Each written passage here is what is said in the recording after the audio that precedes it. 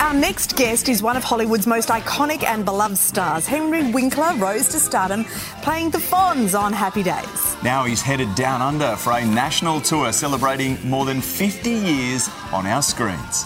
And we are thoroughly delighted that Hollywood icon joins us now. Henry Winkler, good morning to you. What a joy it is for us. Wow, looking back... Well, what a nice introduction, and I'm very happy to be there. Fair dinkum. Yes. G'day, Thank you. You're going to need to get a lot of those before February. Now, 50 years, you've done so much. You've got a massive body of work, yet we all still know you as the Fonz. Are you okay with that?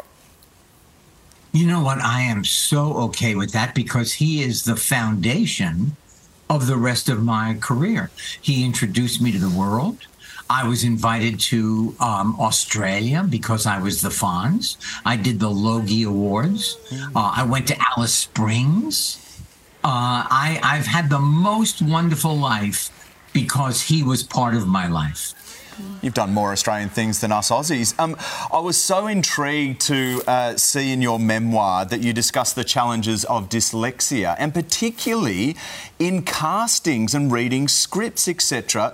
Did that affect you when you did a casting for the Fonz? It affected me when I did a casting for anything. Reading is still difficult for me. You don't get rid of your dyslexia, you learn to manage it. So when I auditioned for the Fonz, I improvised. I just made it up. I only had 6 lines, and I made them my own. Then cut to when I auditioned for Barry, my son Max directed me in that audition, and he would not let me improvise at all. Wow. He said, "Dad, respect the writer." So just quickly, with the Fonz casting, what did you do? You just kind of made it up on the spot. Do you think that's what got you the job? You know what? I don't know. All I know is they wanted a much taller, more Italian person. And I had a great time. I read for it twice. And then they called me on my birthday in 1973 and said, "Would you like to play this character?" Wow. I would like to say hello to the Roth family who live right there in Sydney, and I'm going to visit them when I'm coming down. Oh, that's how very lovely. lovely for them. Now, as you mentioned, you're coming to Australia next year. You've got your national tour. Tell us about what people can expect if they want to come and see you.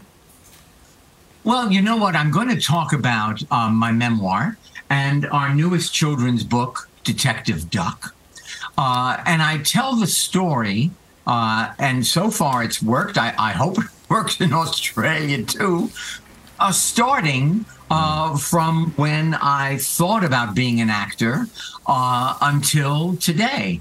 My family, dyslexia, acting, the people I've met along the way.